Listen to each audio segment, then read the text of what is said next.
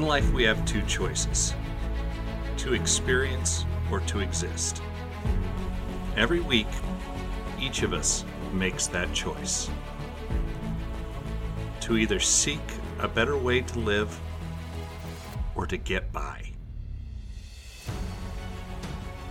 Walk alongside me each week on the Strive, Seek, Find podcast as we continue to seek our own brilliant future.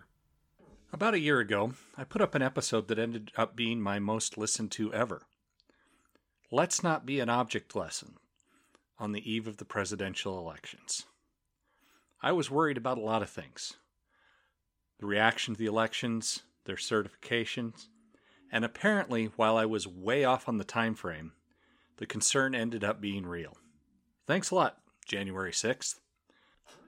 But we are just beginning to see the myriad of ways our society has been impacted in the last few years.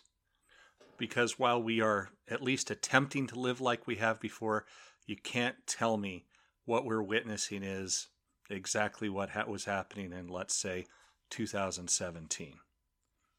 Which brings me to today. After last year's elections, which, even in the run-up, seemed to be earth-shattering in all directions, in all ways possible, this year's elections seem dull, pale, possibly boring by comparison. Minor national elections in some places, and instead we're looking at things like county commissioners, mayoral races, city councils, school boards, state representatives. Now, I'll be the first to say that on the surface, these aren't as sexy as a presidential race with glitz, glamour, and high-dollar commercials with national importance and impact. Those races are a slap in the face. They keep your attention at all times. But does that really mean that this election is less important? Does it mean that we shouldn't be paying attention? Quite the opposite. In fact, I'd argue, in some ways, it's more important to your community's long-term livability, because what jobs your neighbors have and the vision for maintaining or growing your community will have an impact on your options in a much more personal way.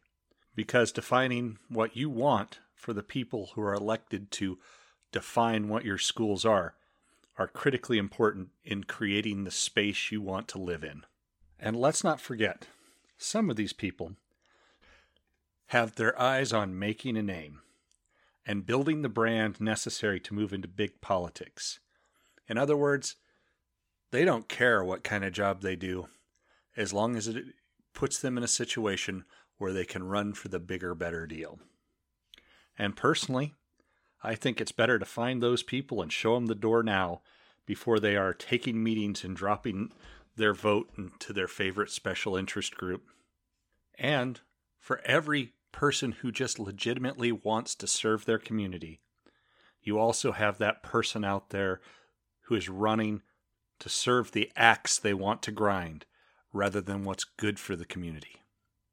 It's our duty, our responsibility to sort those people out, those candidates out, and making sure we're taking care of our community rather than that person's special interest. And let's be honest, it's all going to have an impact. In the last week alone, I've read several candidates' own words that said, "But I'm not X." And then when you read beyond the headline, you discover that their beliefs and plans are exactly what they say they don't believe in. And it's changed a few of my plans for my ballot this week. And while at the same time I've looked at plenty of Facebook posts that are doing nothing but mudslinging. This is what this person's done in the past, or this is what this person believes as defined by their opponent, without any references to double check or fact check what they're doing. Because in all things, trust your Facebook or Instagram memes, folks, because you know it's on the internet. It must be true. If we want our communities to be places we're proud to live and have our kids grow up in, we must be more. We must do better. There's still time. There's time to look around at this week's elections. Get out, look at the candidates, know who you're voting for, and know what they stand for.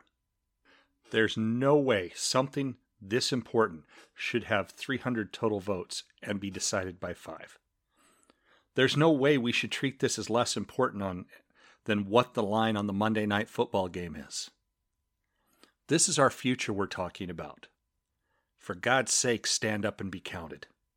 Shoutouts. First off, a shout out to Ian and Josh from the Tavern in Question. Thanks for having me on, gents. More scotches to come soon. And a shout out to Lorraine from the Nightmare Pod. I sat down with Lorraine this Sunday and discussed the movie Underwater with her. I want to thank her for the opportunity to be on her amazing show. And finally, thanks to Griff, Paige, Phil, and Mike for the feedback and ideas on the next location episode. Excited to go try some of these out. Worth mentioning. The last book adaptation I went to in the theater was The Hobbit. And I remember during the first movie sitting there and going, it's been so long, it has to end. And when the credits finally rolled, I was relieved. Extremely disappointed, mind you, but relieved. And hoping the next 2 films would be better. They weren't. So that, along with my knowledge of the novel and the history of its adaptations, I'm looking at you, David Lynch, made me worried about Denis Villeneuve, I am butchering that last name, adaptation of Dune. I was wrong. This movie takes its time with world building, and the results are visually stunning and beautifully acting. And by the end, you don't mind the fact that it only covers about a third of the novel. I don't want to give anything away, but this is a movie that needs to be experienced on the big screen, and that makes it worth mentioning. And that concludes this edition of Strive, Seek, Find. Thank you for listening. If you enjoyed the episode, or would just like to support the podcast, here are a few ways you can do it. You can leave a review on Apple Podcasts or Podchaser. It will help bring more listeners to the podcast. If that isn't your style, you can buy me a coffee or purchase some merch. Links are in the podcast description. Finally, if you have ideas or feedback, please reach out to the Strive, Seek, Find page on Facebook or to @ChanceWhitmore5 on Twitter.